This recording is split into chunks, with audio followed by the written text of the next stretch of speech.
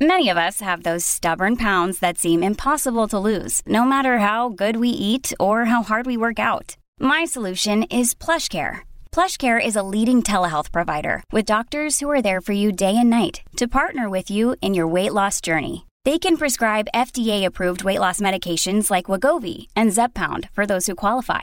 Plus, they accept most insurance plans. To get started, visit plushcare.com/weightloss. That's plushcare.com/weightloss.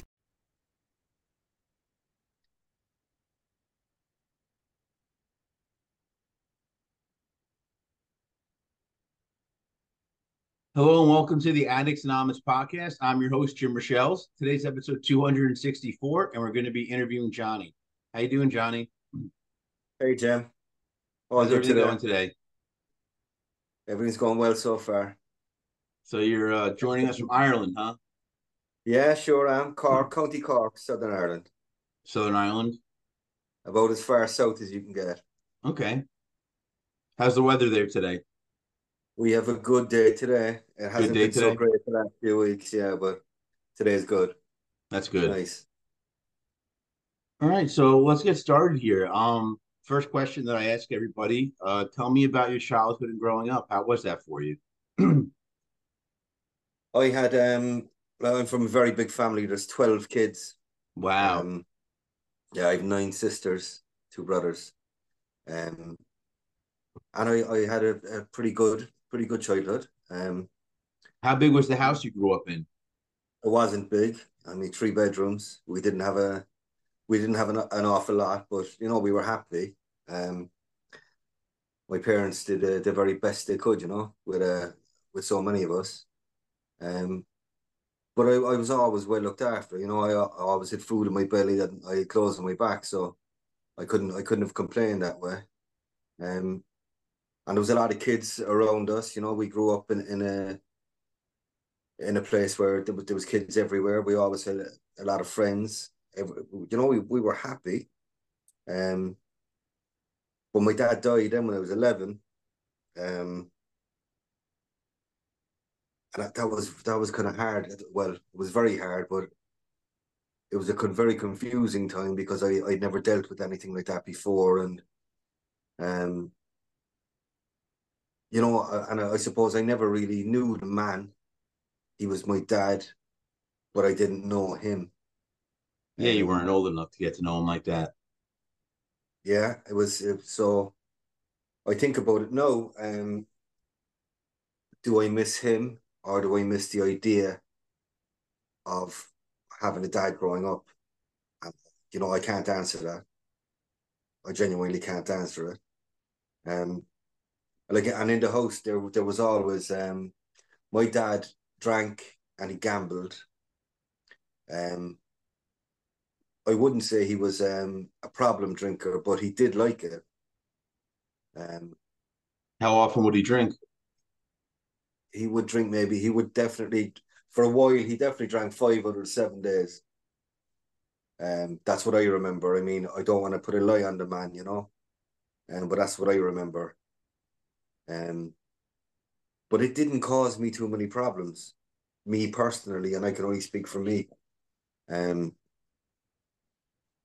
but when you grow up and you're from a huge family and you don't have an awful lot, and my dad was very short, and the strangest things made me kind of ashamed. Um, like I was ashamed that we were from a housing estate that there wasn't a lot of money. I was ashamed that I was from a huge family. All these things sound very strange, but I was ashamed that my dad was short, and then I was ashamed that my dad was dead. Very, very kind of strange feelings for a young boy, Yeah, Um, exactly. It's a lot of negative feelings. yeah, always negative. Like where, and I growing up in the 80s here, nobody had anything. There was everybody was in the same boat. Nobody had the Nikes or the expensive stuff, But I always kind of felt left out and felt hard done by that I couldn't have them. Um, we just couldn't afford them. Simple as that. Like, you just could not afford them. Yeah. It was a novelty. If you saw somebody wear them down the street, you're kind of going, Jesus, they must be loaded. They're millionaires. Yeah. So, but as I said, like, I didn't really, I never wanted for anything. I didn't, and like, my older siblings were all fantastic, they're lovely people, like, all looked out for me. So there was a huge amount of love in the house. Yeah, we fought from time to time, and like any family, any siblings always get in arguments. But there was never anything too serious until later in life, Like, my younger brother, I haven't spoken to really for about 17 years. But everybody else I get on with. I mean, 11 out of 12 isn't bad, No, you could take that. That's a lot of kids. You must have some family reunion. Like, do you guys all get together during the holidays and stuff? We get together fairly often, actually. I mean, there was a barbecue just yesterday in my sister's house. No, I couldn't make it, but one of my sisters had a barbecue. And there was quite a lot there, and they all get on. They all have a few drinks and a laugh, and it was probably times like that. It was one of the, I'd have one too many drinks. Um, I'd start out, I'd be the life and soul, and then I'd get messy and sloppy. And if I learned one thing, is that nobody likes it drunk. No, that's absolutely correct. I think if As someone much, likes it drunk, there's something wrong with them. absolutely, as much as you want to convince yourself when you're drinking that, look at me, I'm amazing, I'm so funny and charming, and I'm a brilliant singer and dancer. You're none of those. It took me quite a while to figure that out for myself. It's a shame, really, that I wasted so much time. Like, and then on top of that, then I'm a compulsive gambler as well. Oh, are you? Um, yeah. So I'm an alcoholic and I'm a compulsive gambler. So here, every single town and village will have their pub, and right next door will be the bookies. Really? It's yeah. So they go hand in hand. And it's very difficult to avoid. Um, so I grew up, well, like, as I said earlier, my dad was a gambler, and I despised horse racing because it would be on every Saturday when, Saturday is cartoon day. So how am I supposed to watch the cartoons if there's horse racing on the TV? But then if I got a bit of involvement in the horse racing, that all changed. So if he had his bet and there was a small bet from me, I loved it then. It was very different. And I got the bug for it. And it took on. And I was very young then. I was 6 or 7 years old, and but again, then I didn't have any money myself, so it wasn't a problem. But it was as I got a little bit older and I started to, your pocket money, and it all went over the counter to bookies. And I thought I was an expert. You get a big win and you think, why isn't everybody doing this? This is so easy. I'm going to be a professional. I'm going to move to Vegas. I'm going to be a millionaire in 2 weeks. And I'm just going to be a massive success. But sure, Jesus, that's a pipe dream. No, nobody does that. But a lot of gamblers think that way. Just, I suppose, it's my addictive personality. You get into it. I suppose, like, my son has a Nintendo Switch, and I could sit down and play Super Mario, and he goes to bed, and I continue playing it. I can't put it down. It's anything at all, and I get stuck with it, and I get just caught up, completely caught up. But you sit down and you play Super Mario Brothers for a few hours, it's not going to change your life or anybody around you. But if you're caught up with gambling and drinking, yeah, carnage. I mean, the collateral damage is through the roof. Then Yeah, and the thing about gambling also is it's just it happens so quickly. You could lose everything in the snap of a finger. exactly, Jim. Like if you're walking down the street and you've got a few drinks in you, someone knows that you've got a few drinks in you.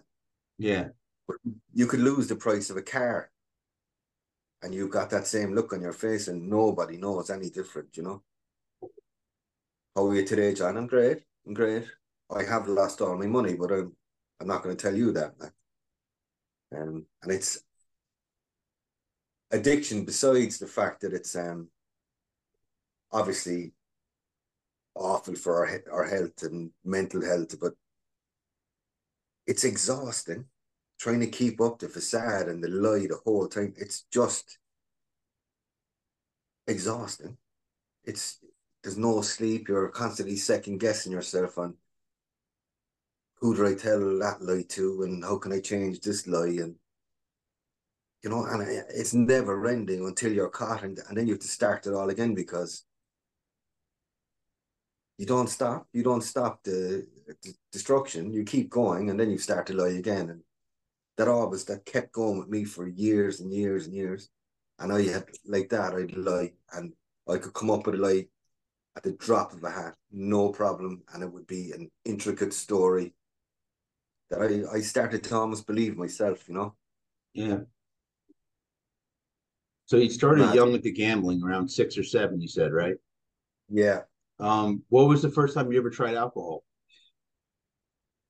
Um, it would have been, I'd say it about 13 or 14, maybe. Who was it with? Who'd Um, you do it with? just a few of my friends. Okay. I mean, it always appealed because I'll tell you, it's here everything revolves around the pub here. No, maybe not so much. No, but it always did. There was no such thing as I'll meet you for a cup of coffee. It was always I'll meet you for a pint. I'll meet you for a drink.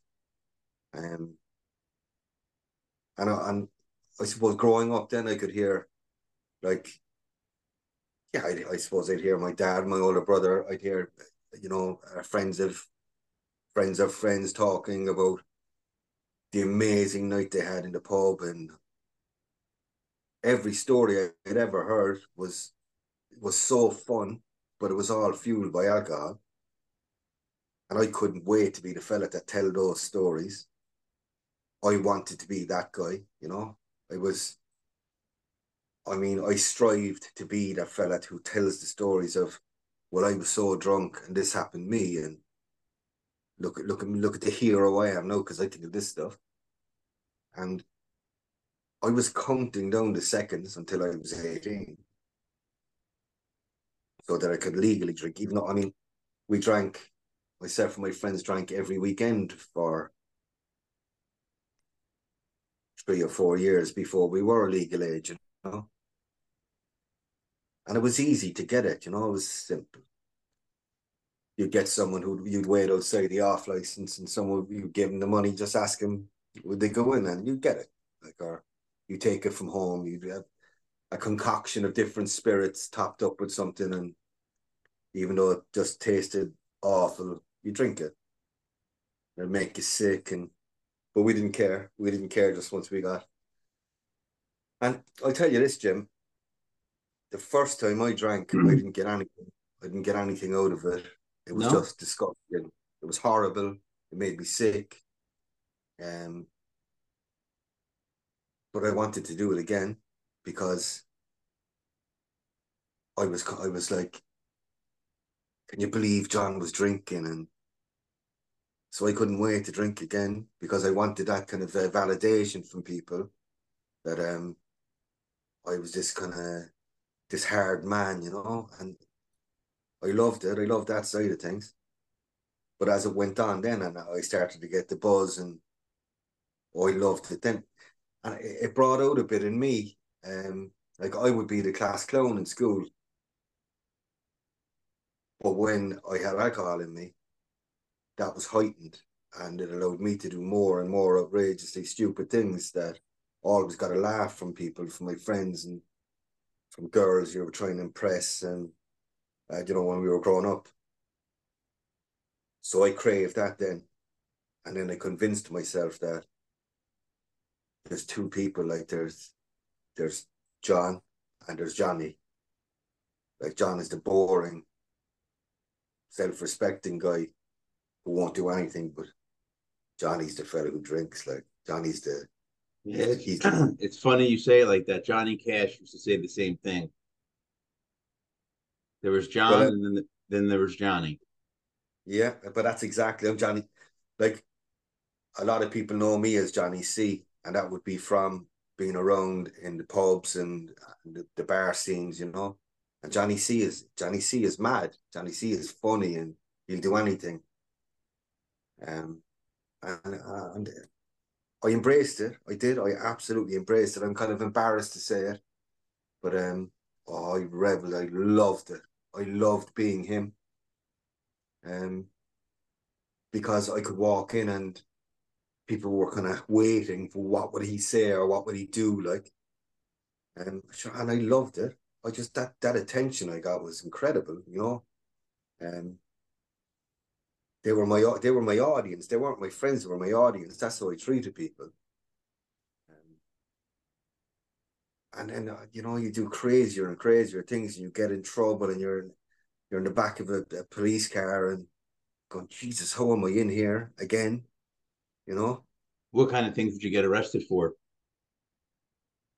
Streaking, you know, running over the tops of cars, just drunk and disorderly, fighting, just stupid things, that I would never do sober, never even come close to it. I had a bit of a smart mouth, right? But the way I spoke when I was drunk was far beyond anything I would ever say when I was sober. It just got, I used to think, or I used to say, oh, I'll say what everybody else is thinking. But it wasn't. I was just making excuses to be obnoxious, like, really hurt people. I hurt people with my words, for cheap laughs, picking on people's appearance. And it's, with your friends, you can pretty much say anything you want to each other, right? Yeah. And I think here anyway, certainly, if you're, we call it, it's a slagging, we call it, right? So you're my friend, I can say anything in the world to you, and you will take it in good faith, in good humor. But I said things to complete strangers, and out of the blue, that they were like, geez, I'm only out for a drink, and this fella's coming up saying these incredible, awful things, hurtful things to me. And my excuse was, Jesus, why don't you just take a joke, lighten up here, have a small bit of humor. And it's looking back, no, it's only since I've been in recovery that I'm looking back thinking, how could you ever have thought that it was acceptable to say this stuff? But it's amazing when we look back and we're sober, the shit we did when we were drunk. oh Christ, man, it's and I know, no, I can blame it. I can blame alcohol for a lot of stuff, a lot of my behaviors. But every decision I made was influenced by my addictions. Everything, from what side of the street I walked on to the clothes I wore, about all influenced by alcohol or gambling. And like, I look at it now, and like my wife now will still, and rightly so, will still question if I told her today was Sunday, she would double check it. And I can understand. I can absolutely understand because, and not just my wife, everybody, because I told some, like I'm so full of shit, like it was incredible, incredible, and it's embarrassing. It is embarrassing that I came up with so much stuff for, Jim, I've often said this, that you'll do anything for your friends, Yeah. but my addictions are my best friends, and I would protect them at any cost. So there were times if that I did something stupid with booze in me, and I would take full responsibility, but do not blame the booze. That was my attitude. Don't you dare blame the booze. Because if I took responsibility, then the booze was safe for another week. I could go back to it. But as soon as I admitted that maybe that was the problem, there's no going back. Everybody would watch me from then on. So I had to protect it. I had to look at it as my best friend. You'd lie down in traffic for your best friend.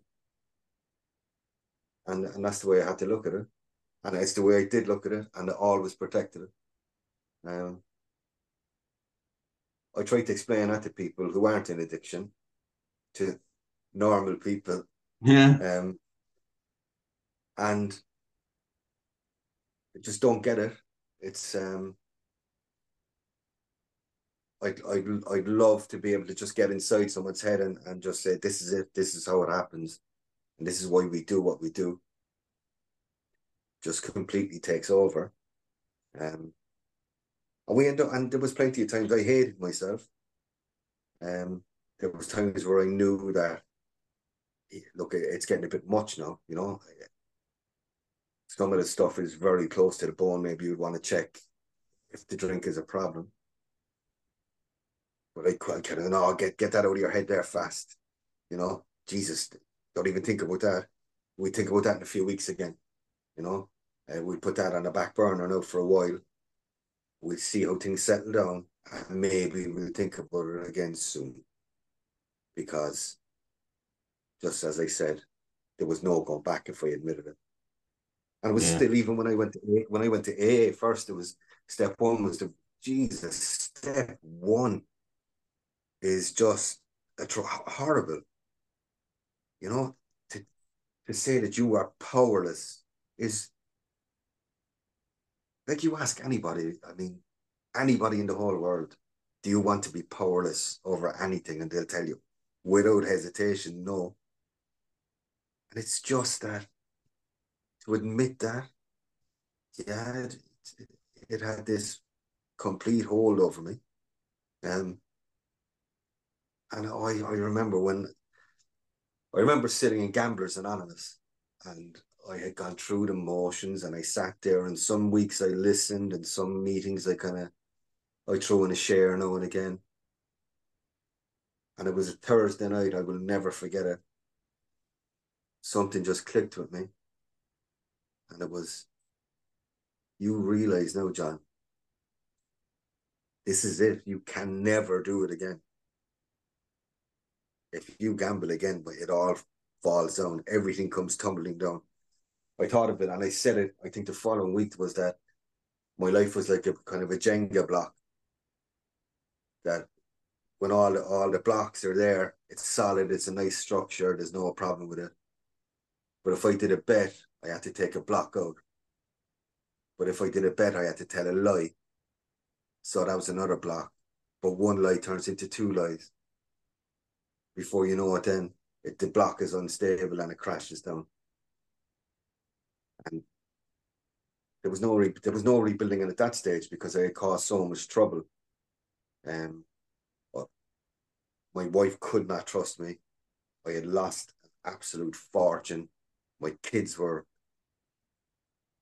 distraught. I mean, money is one thing, but money comes and goes. You can get money back. But I'll never, ever get the time back with my kids. That's gone. It's gone forever. So times where I sat here and my girls asked me to read them a story, and I'm looking at the TV, looking at the sport on the TV, thinking, Christ, will there ever be a yellow card here? Or, yeah, I'll tell you in a minute, you know. I couldn't just give them that time. And that, to this day, that breaks my heart, like, you know. As I said, I mean, they won't remember the money. They won't remember, oh, my dad bought me this. But they will remember, oh, my dad told me stories, or, you know, my dad brought me out for walks. Or they'll remember the lack of it because it was lacking for so long. Because my head was all, it was just all about me. It was the John show. And when you're stuck in the John show, nobody else matters. And the John show was about gambling and drinking and being the funny, Mr. Funny Man, you know. So what led you, because you said eventually you went to AA and it clicked. What made you attend your first meeting? Well, I walked out of my family home. I walked out of my wife and my kids. I'm not proud of that. But I walked out so I could drink. That's basically it. I walked out. I packed a bag. I didn't tell anybody. And I told a friend of mine a lie that there was trouble and I needed somewhere to stay. And he left me stay with him and he was given false information. And I stayed with him for a couple of days. But I drank for the 3 days. I went for 2 days. And I contacted my sister and I asked her, could I stay with her? And she was like, yeah, you can. But I went on a bender on the Friday, and on the Saturday, I felt different. We've all had hangovers, you know, and we've had the physical and the mental hangovers. But the anxiety and the paranoia and the fear was so much more than anything I've ever experienced.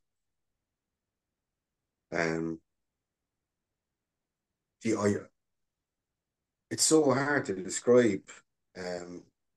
But you know, when you know that my race was run.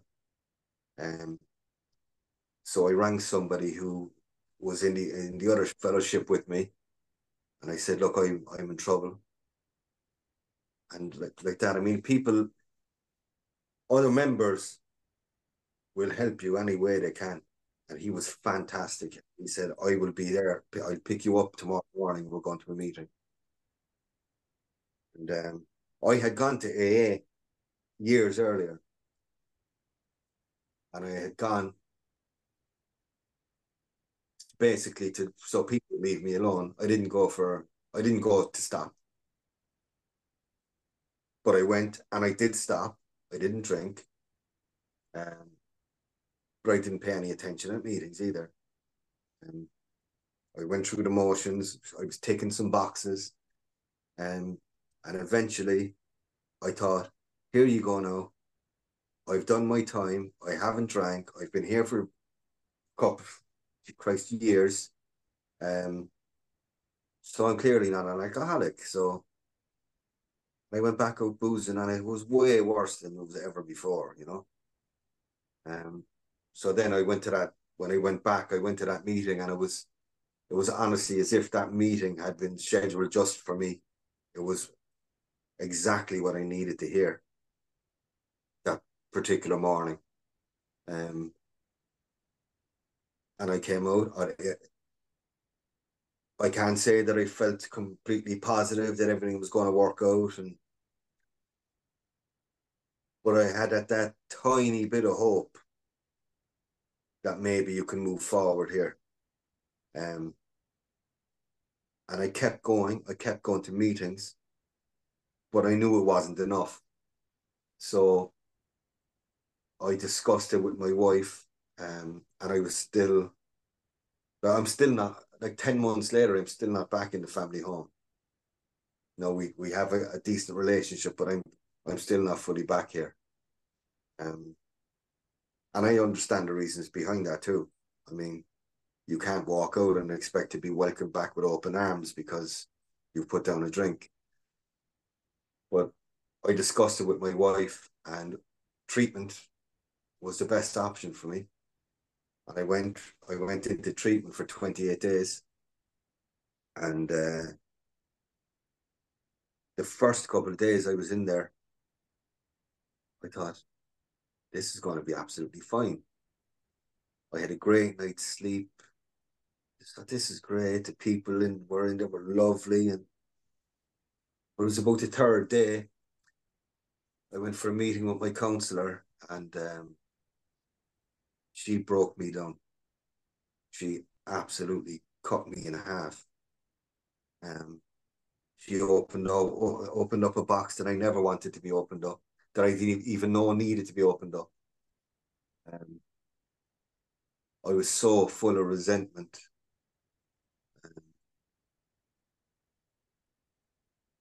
And anger. Jesus, the anger was...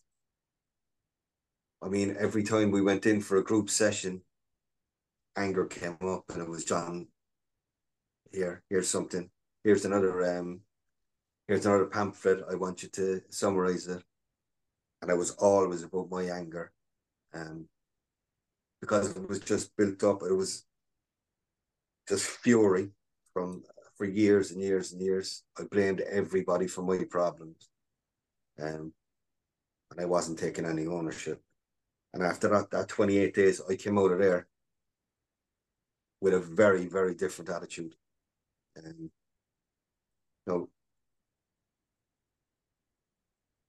treatment isn't a cure.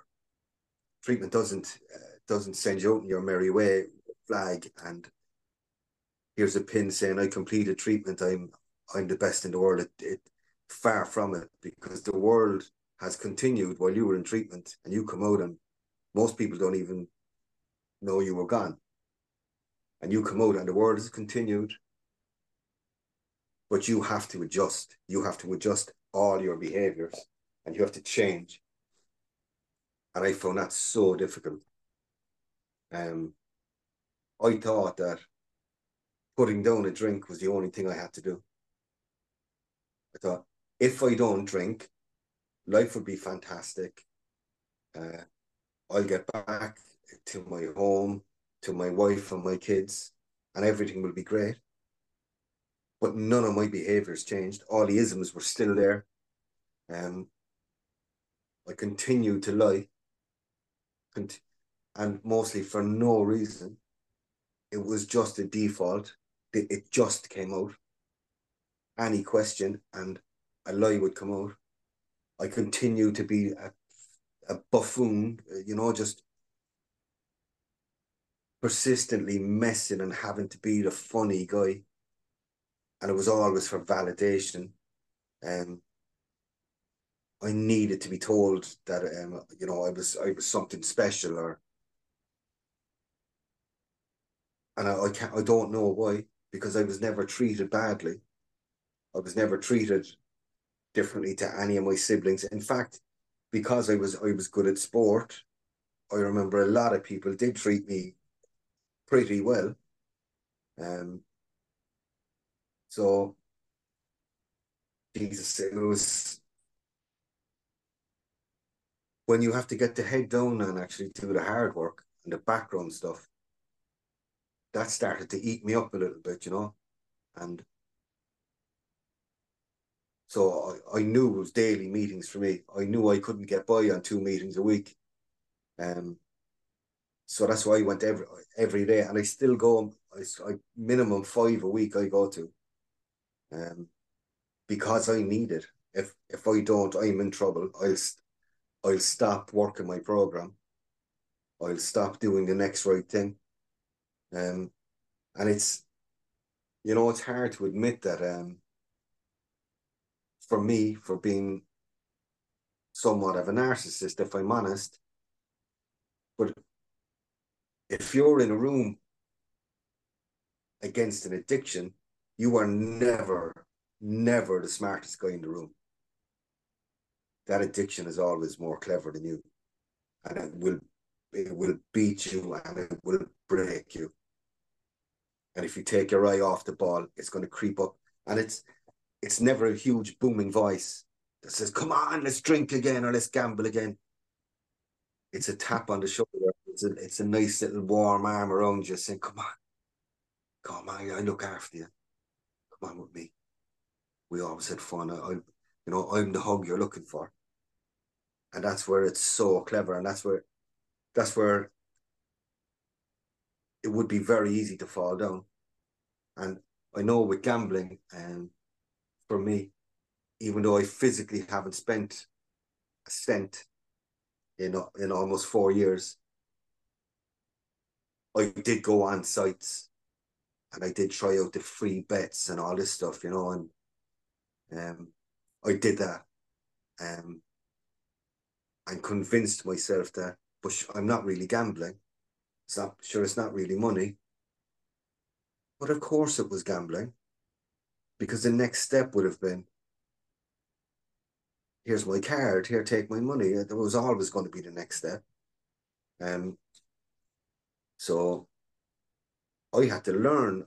Jesus, and it was very, very hard, I had to put a block on my phone, and it was difficult. It was so difficult not to be, not to just have a look. What if I just have a look at the site and see what's happening? But that doesn't work. Like as the saying goes, you spend enough time in the barbers, you're going to get a haircut. Well, I probably won't. it's and I try to explain to people that the compulsion is there, and I think it's no matter what it is with like we get with the alcohol or drugs or whatever. Yeah, you're going to get the physical side of it as well. For me, a lot with alcohol is fear of missing out. Or what are they up to, and what are they up to? Convincing myself that nobody could possibly have a decent night out unless I was there. I was almost thinking like, oh, poor them, no going out without me tonight. They're going to have the worst night ever. And then wonder, because when I went out, I wanted to be the first one there, and I wanted to be the very last one to leave, just in case I missed one small thing that happened. And if I did, I was heartbroken if I missed something. And that's pathetic, to live that life. That life is it's not a life, actually. That's barely even surviving, to go through without having any drive or any ambition. It's just to be in the bar with your mates, being there, dancing monkey, effectively. And it's not, I was never pressured to be that. I wanted to be that because I thought I needed to be that. I thought I wouldn't be accepted by them or by anybody unless I was that. No. Since I've gone into recovery, a lot of these people have contacted me and asked me how I'm getting on, So, yeah, many more haven't bothered. Many, many more haven't bothered their arse to contact me and find out, how's everything going with you, John, But yeah, I've got friends who have contacted me, asked me how I am. So it tells me that I was making all the mistakes. They would have accepted me anyway. But I was up in my own head, convincing myself that I wasn't good enough. And I'm working with that because I have outside help as well, I go to a counsellor, and that's hard work. having to open up to someone and tell them your deepest, darkest secrets is hard. Yeah. You know, a part of your life that you really don't want to revisit. Things that have profound effects on you, people that have affected you. You know, there's times that I just want to tell him to listen, not today, man. I can't today. But he's a magician. He drags it out of me, like, and I'll go away. And sometimes I'm incredibly upset going away. But for the most time, I will look back after my session with him and think, okay, yeah, I did the other day. Here's another step forward for me. And like Jim, it's again, that's not a perfect science either, you know. You can't go in and think he's gonna give you a tap on the back and everything's gonna miraculously disappear and all your woes are over, because they're not. I think I could be going to that man for 100 years and we'd still find stuff to talk about, because unfortunately with men and men in addiction, we hide so much about our addiction. We tend to hide everything else as well. So yeah, it's like the treatment center I went to taught me a lot about dealing with my emotions, just leaving things out. You know, it's there's no shame in being upset, you know. Yeah, you can be angry too, but use it in the right way. Use your anger productively, as opposed to aggression. And if you want to be upset, you be upset. I mean, if you need to cry, you cry. You know, it's no big deal. Yeah, maybe you're a 47-year-old man, but if something makes you sad, it makes you sad. Yep. And simple as. But for years, it's what do you mean? Make me sad? I'm too tough. No way, you know. Bar watching movies with the kids that I just can't contain myself. And I'm in Sounds like you've pieces. come a long way. Sounds like the support system you have has really played a big part in you being sober. Look, I've got people in AA that I'm very close to. That, and I say this to people all the time. Sometimes it's a text message. I'm not having a great day today, and you will get a call back. That's the way it works. That's the way the program works for me. I can ring somebody any time of the day, no matter where they are, they'll pick up. I can talk to my wife and I could say, I'm having a bad day, and she will talk to me and she will listen. But nobody has all the answers. But sometimes it's just about having somebody to listen. Like, I was closed off. One of my sisters, basically, we had kind of a bit of an argument because I was closed off and I hadn't spoken about it. Until eventually it kind of came to a head, and I said, yeah, look, this is how I feel. I'm depressed a lot. Like my wife knew that a lot of the time I was feeling down. But I still hadn't even spoken to her enough about it, you know. But yeah, my sister will contact me pretty much daily now. And know I respond, instead of sending her back a one-word reply, say, oh yeah, I'm grand, fine, which is what I was doing. You know, on the days that I didn't want to get out of the bed. So now I'll tell her, yeah, I'm not in good form today, or it was tough. I had a difficult meeting, or, you know, and I think that's stuff like that is vital for anybody's recovery.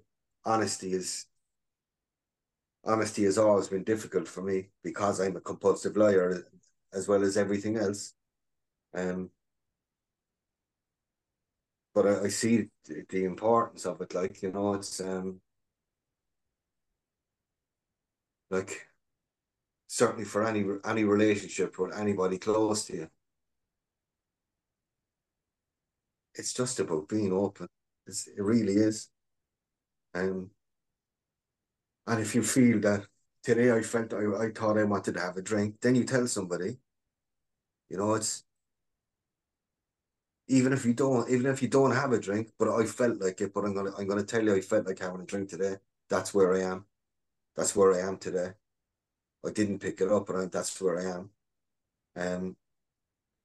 These are things I think that if we don't say, we'll push that down as well, and that will explode out eventually.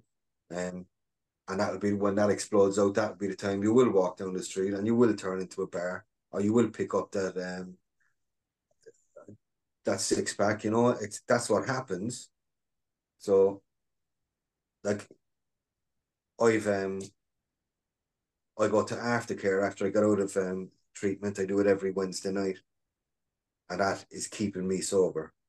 That's keeping me gamble free. And the importance of it to me. I'm lucky that I've got two great facilitators there. I'm with an amazing bunch of people. We're all a variety of ages. I went in there the first night and I went, I'm 25 years older than these kids. Like, what can we possibly get from each other? But I've learned so much. I've learned so much from them. Addiction is addiction. It doesn't matter if you're 100 years old or you're 22. Yep. If you're addicted, that's what it is. So we all had some.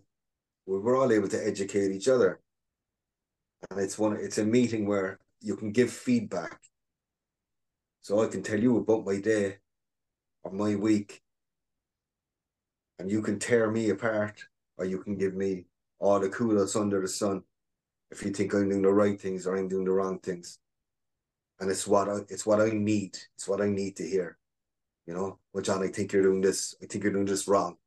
I think you're doing this right. And these little snippets of information, small little bits of advice, they put me on the right road and they allow me to move forward even more. And without things like that, I'd be in serious trouble. And I think we all know, I mean, the meeting before the meeting or the meeting after the meeting where you can sit down and you can have a cup of coffee with another member and not discuss addiction, just discuss, did you see the game last night? Isn't this weather awful? These little connections that you get with people, vastly important. I need them. I need that connection with people that know what I'm going through and they know how my head works. Yeah, and look, it doesn't have to be everybody who's an addict. I mean, of course, you need people who are on the outside of our world as well, out that are looking in. But I find them with the people that I've met. And yeah, look, for anybody who, if anybody watches this and is thinking of going to a meeting, not every single person is amazing. They're still people. Some people are just souls, and that's unfortunate. But the vast majority, in the 98%, like, they will help you as much as they can. And that's a huge positive for anybody going in. People will always welcome you going in the door. But when I came back to AA,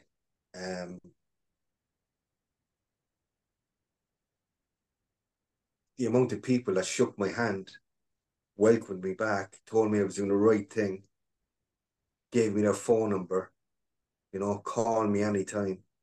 There's meetings anywhere. If you're ever stuck to go to a meeting, let me know and I'll pick you up. And it was all genuine. None of it was and I did it so many times. If I was out and I had was drunk, ring me whenever you need me, you know. That was for my benefit. That wasn't for the other person. That was for my benefit to make me feel important. But if I tell somebody, no, take my number and call me if you need me, I mean it. I'm there. If you need me, I might give you the greatest of advice, but I will listen. And you can vent down the phone. You can shout and scream. I'll be the ear on the other side of the phone for you. And there's a huge amount of satisfaction being able to give back, I think, because I know I can ring somebody and they listen to me. So things like that, Jim, I just think I've got massive gratitude for, let's just say, for that kind of support. I Well, think that's that's great. so important. It sounds like you're on the right path. Not every day is amazing. I'd be lying if I said it was. Not every day is incredible.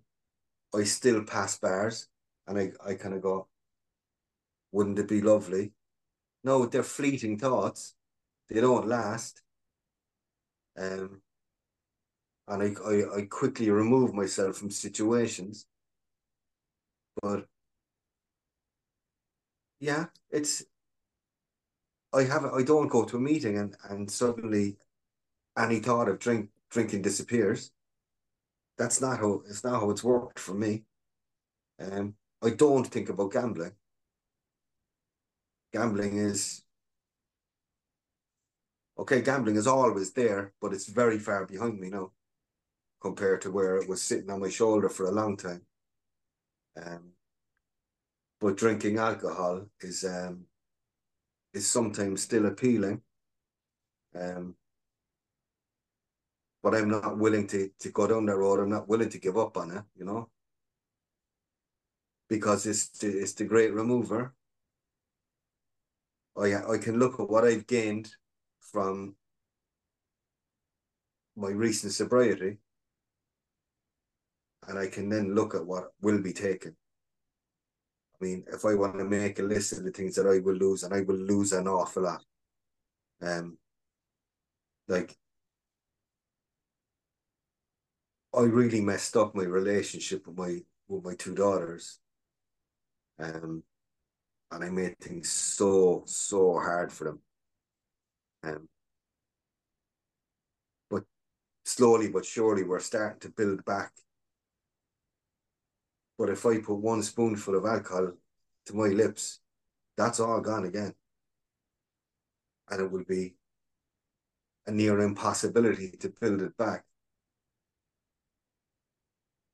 So I'm just and you know what? I'm very grateful that they gave me a chance to kind of prove myself that, you know, that I was willing to do it. You know, that I was willing to do it for me. And that if I did it for me, they'd benefit. So yeah, I did do it for me. I did do it. I did do it to improve my life. And that's why I do it. That's why I do meetings. That's why I'm doing this. This will improve my life. If someone listens to it and watches it and gets something out of it, that's amazing, incredible. And I'd love that. I'd love if someone got something from it. But I look at the amount of help that I've got from people, from listening to stories, and not always the war stories. But sometimes somebody who comes in and says, I've had a brilliant week. My week has been absolutely amazing. I was able to do this and this, and because they were sober. That's inspiring, you know. You can look at somebody, you can see the smile on their face, you can see how grateful they are. And if somebody doesn't want that, then something's wrong. If you don't look at someone and think, this is why I'm working hard. This is why I come to these meetings. This is why I do not pick up that drink. It's because I will have that as well. I will have those weeks where I can say my week was a 9 out of 10. And I think that's appealing to everybody. It has to be. you know. That's So, that's really great. I mean, it means. I mean, it sounds like you got your shit together big time compared to where you were. But let me ask you one last question. We're getting towards the end here. You've given a bunch already, but do you have any advice for people watching and listening? if people are watching and listening in recovery,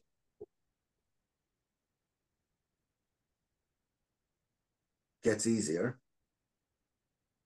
It will never be easy, but it gets easier.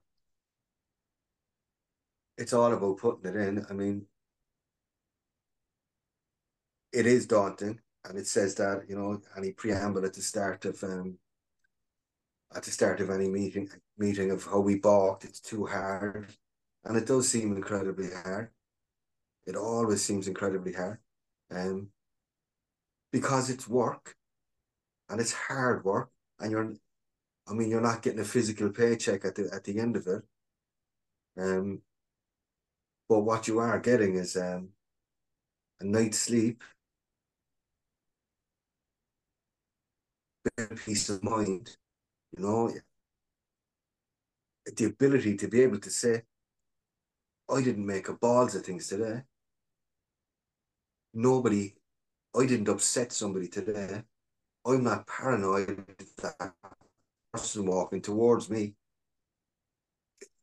you know, is just about to explode on me because I insulted their partner last night.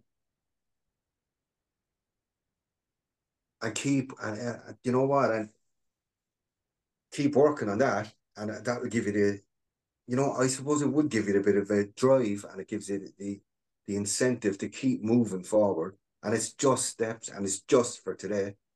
And I start every day at day one.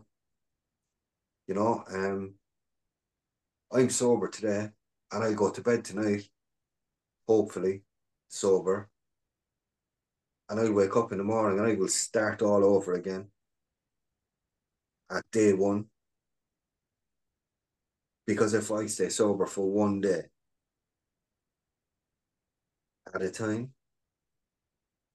I'll stay sober forever. So just keep it in the day. And if anyone is watching who's in addiction, and they think they possibly could do with going to meetings or get some help, there's meetings 24/7 everywhere, and they will change your life. That's some good advice. I really appreciate you coming on the podcast today. You had quite the story. You told it very well. Thanks, Jim. Appreciate it. Yeah.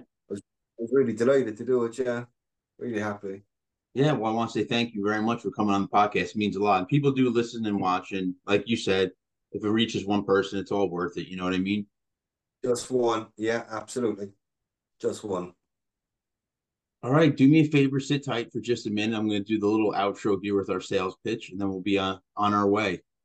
So for everybody watching and listening, if you like what you saw and heard, go below and give us a like. Also subscribe to see when we upload new videos. You can also check us out on all social media. We're on Twitter, Facebook, Reddit, TikTok, Instagram, you name it. We're most likely on it. Also check out our website, which is www.addicts-anonymous.com. There's plenty of free resources as well as free literature. And also Addicts Anonymous has a book out on Amazon and Kindle called Addicts Anonymous, Our Stories. It's a collection of people's stories, as well as I write on a number of different topics and different things as far as addiction related issues. So check that out on Kindle and Amazon. Once again, it's Addicts Anonymous, Our Stories. So that's all we have for today. I really hope you enjoyed it, and we'll hopefully catch you next time.